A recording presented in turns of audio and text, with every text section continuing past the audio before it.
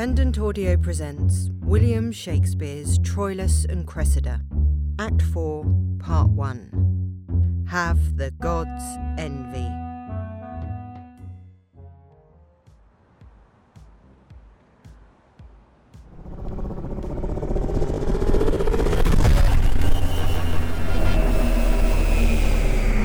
See-ho! Who is that there? It is Captain Aeneas. Prince there in person? Had I so good occasion to lie long as you, Prince Paris, nothing but heavenly business should rob my bedmate my company. That's my mind too. Good morrow, Captain Aeneas. A valiant Greek, Aeneas. Witness the process of your speech, wherein you told how Diomed, a whole week by days, did haunt you in the field. Health to you, valiant sir, during all question of the gentle truce. But when I meet you armed, as black defiance as heart can think or courage execute. The one another Diomed embraces. Our bloods are now in calm, and so long health.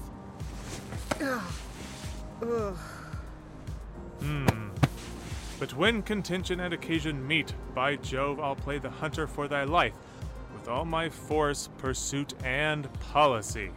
And thou shalt hunt a lion that will fly with his face backward. Inhumane gentleness, welcome to Troy. Now, by Ancai's life, welcome indeed. By Venus' hand I swear, no man alive can love in such a sort the thing he means to kill more excellently.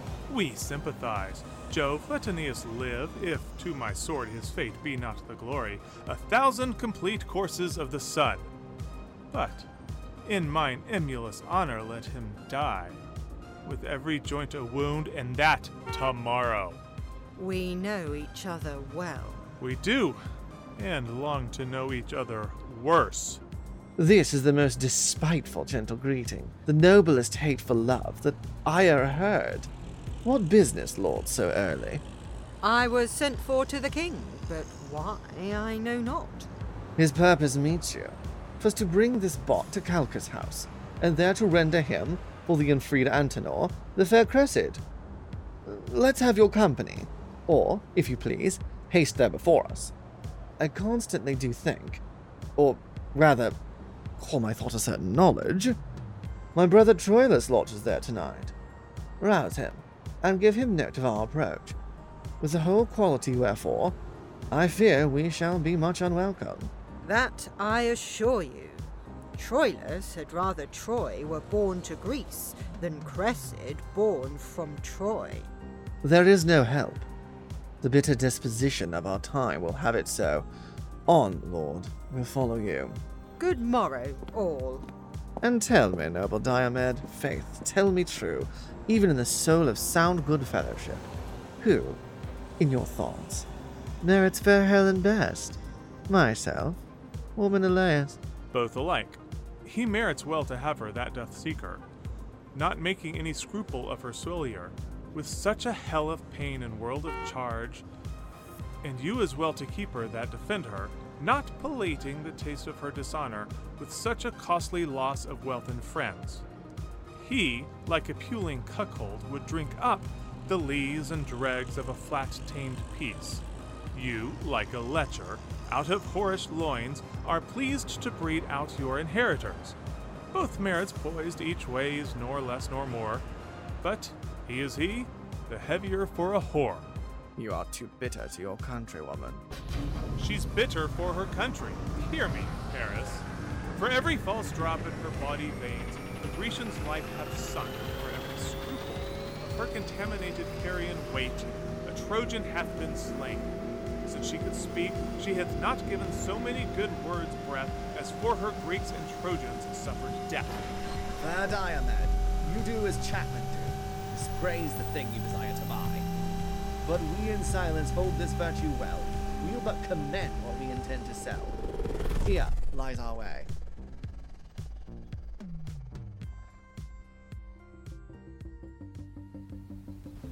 Dear, trouble not yourself, the morn is cold. Then, sweet my lord, I'll call mine uncle down. He shall unbolt the gates. Trouble him not. To bed. To bed. Sleep kill those pretty eyes, and give as soft attachment to thy senses as infants empty of all thought. Good morrow, then. I prithee now to bed. Are you weary of me? Cressida, but that the busy day, waked by the lark, hath roused the ribald crows, and dreaming night will hide our joys no longer, I would not from thee. Night hath been too brief. Beshrew the witch! With venomous wights she stays as tediously as hell, but flies the grasps of love with wings from momentary swift than thought. You will catch cold and curse me. Prithee tarry! You men will never tarry.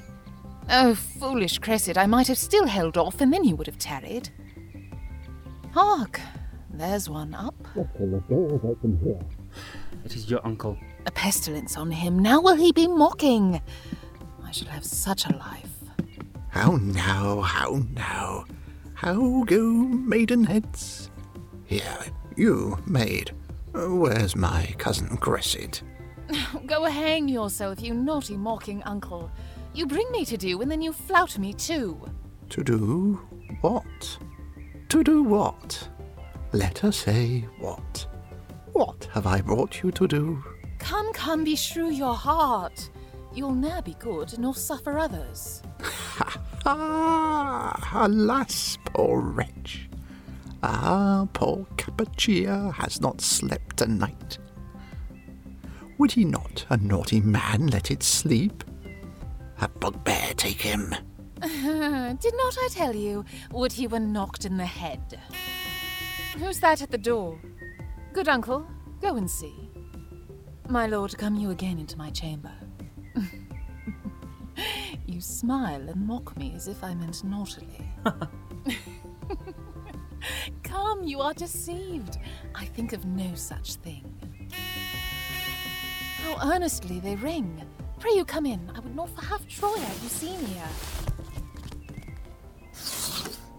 Who's there? What's the matter? Will you beat down the door? How now, what's the matter? Good morrow, lord, good morrow. Who's there? Captain Aeneas. By my troth, I knew you not. What news with you so early? Is not Prince Troilus here? Here? What should he do here? Come, he is here, my lord. Do not deny him. It doth import him much to speak with me. Is he here, say you? 'Tis more than I know. I'll be sworn. For my part, I came in late. What should he do here? Who? Nay then, come, you'll do him wrong ere you're ware. You'll be so true to him to be false to him.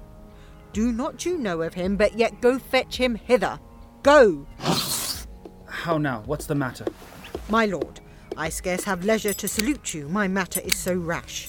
There is at hand Paris your brother, and Deiphobus, the Grecian Diomed, and our antenna delivered to us, and for him, forthwith, ere the first sacrifice, within this hour, we must give up to Diomedes' hand the Lady Cressida. Is it so concluded? By Priam and the general state of Troy. They are at hand and ready to effect it. How my achievements mock me! I will go meet them. And, my lord Aeneas, we met by chance. You did not find me here. Good, my lord. The secrets of nature have not more gift in taciturnity.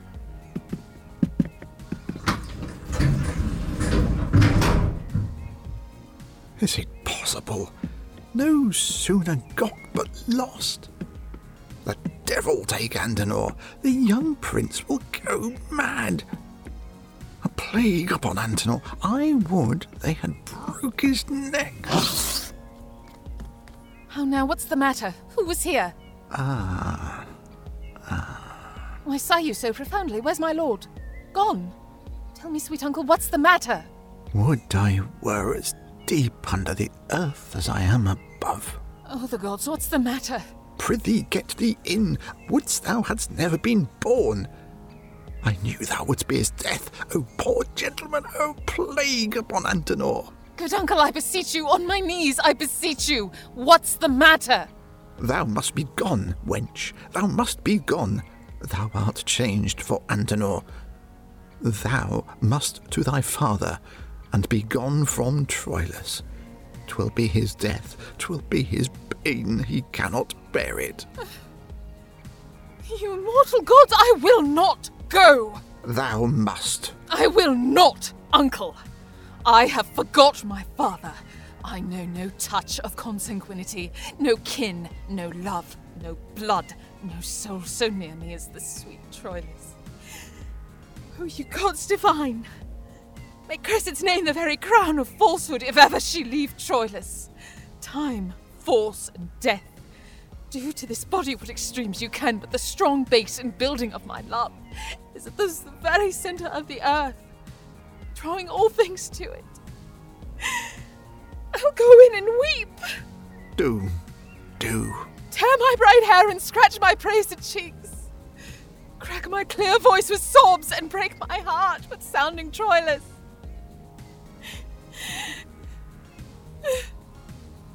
I will not go from Troy.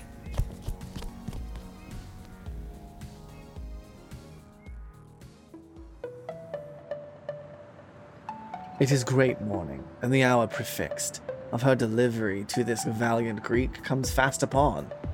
Good, my brother Troilus, tell you the lady what she is to do, and haste her to the purpose. Walk into her house. I'll bring her to the Grecian presently, and to his hand will I deliver her. Think it an altar, and thy brother Troilus a priest there offering to it his own heart. I know what is to love, and would, as I shall pity, I could help. Please, you walk in, my lord.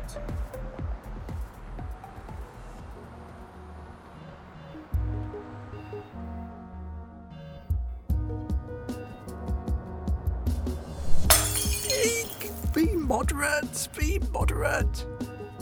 Why tell you me of moderation? The grief is fine, full, perfect that I taste, and violenteth in a sense as strong as that which causeth it. How can I moderate it? If I could temporize with my affection or brew it to a weak and colder palate, the like a layman could I give my grief! Ugh. My love admits no qualifying dross. No more my grief in such a precious loss. Here he comes. Ah, sweet ducks. Oh, Troilus! Troilus!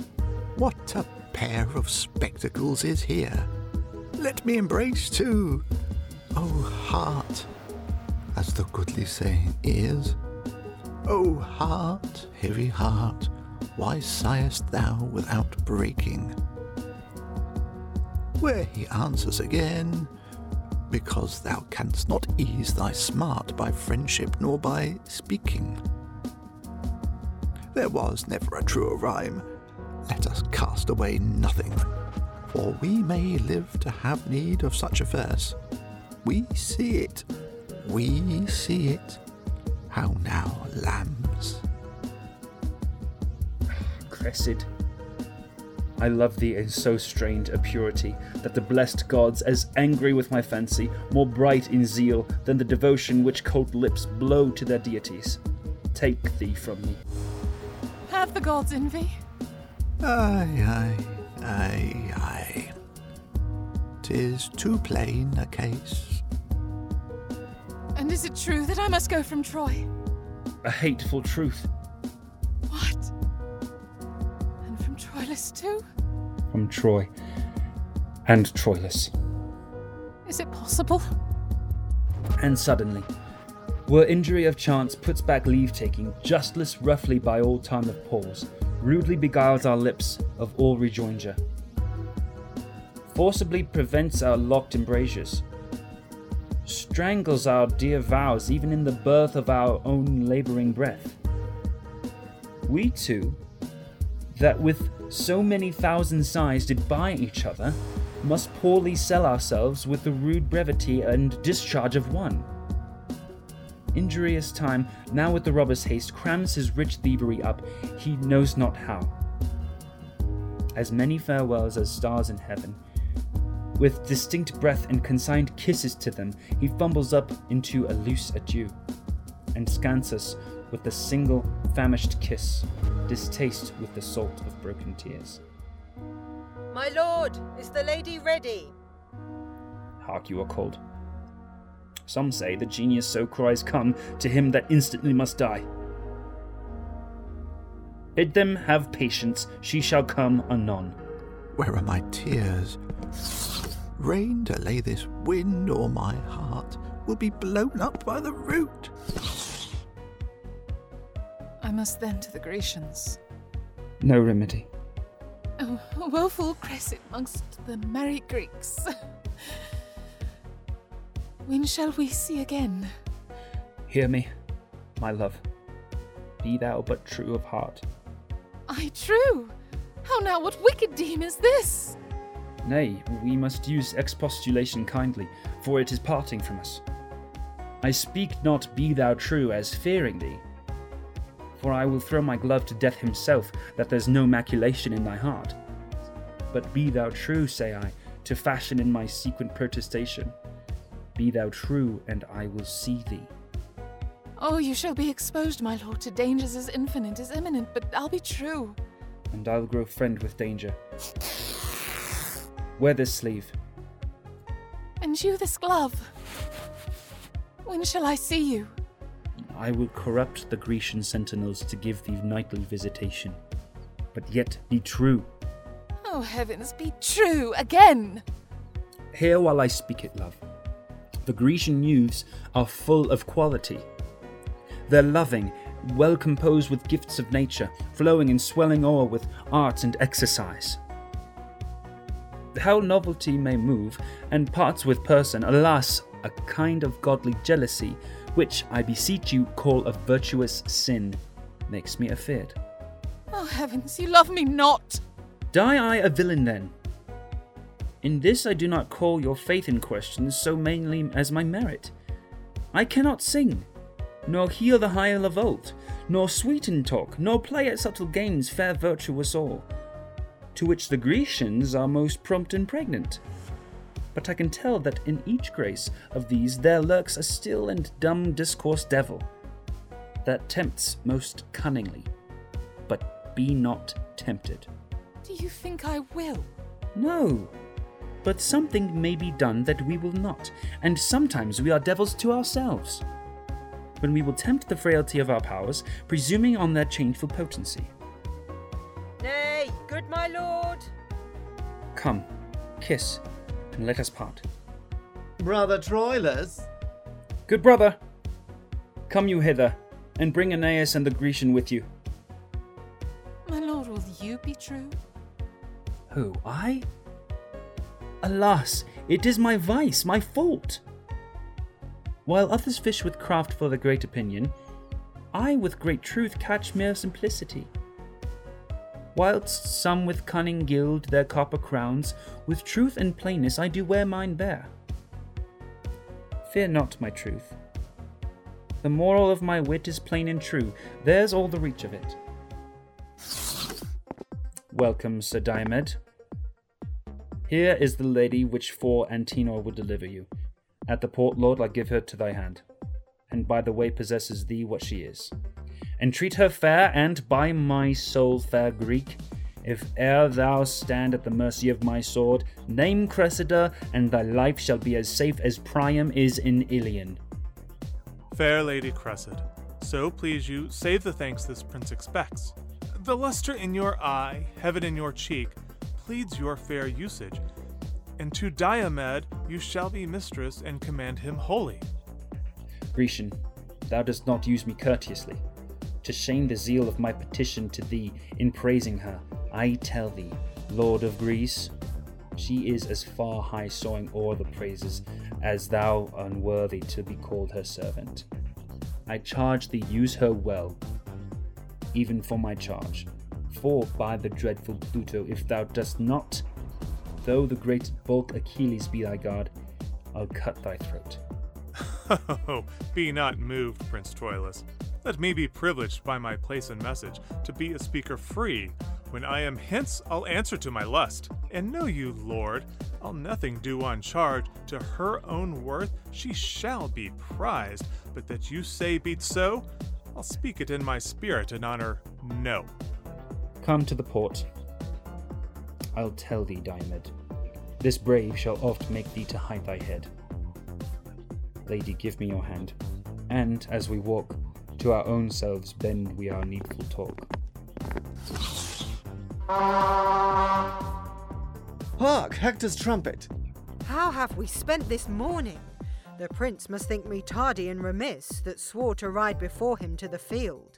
'Tis Troilus' fault. Come, to the field with him. Let us make ready, straight. Yea, with a bridegroom's fresh alacrity, let us address to tend on Hector's heels. The glory of our Troy doth this day lie on his fair worth and single chivalry.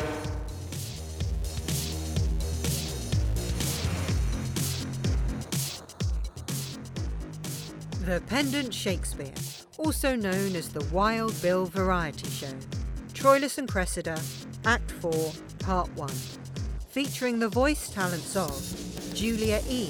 as the prologue and Aeneas, C.J. Hausch as Paris, Morgan Z. Soul as Deiphobus, Chris Casey as Diomedes, Gavin Folland as Pandarus, Paul Brueggemann as Troilus, Emmeline Tuck as Cressida.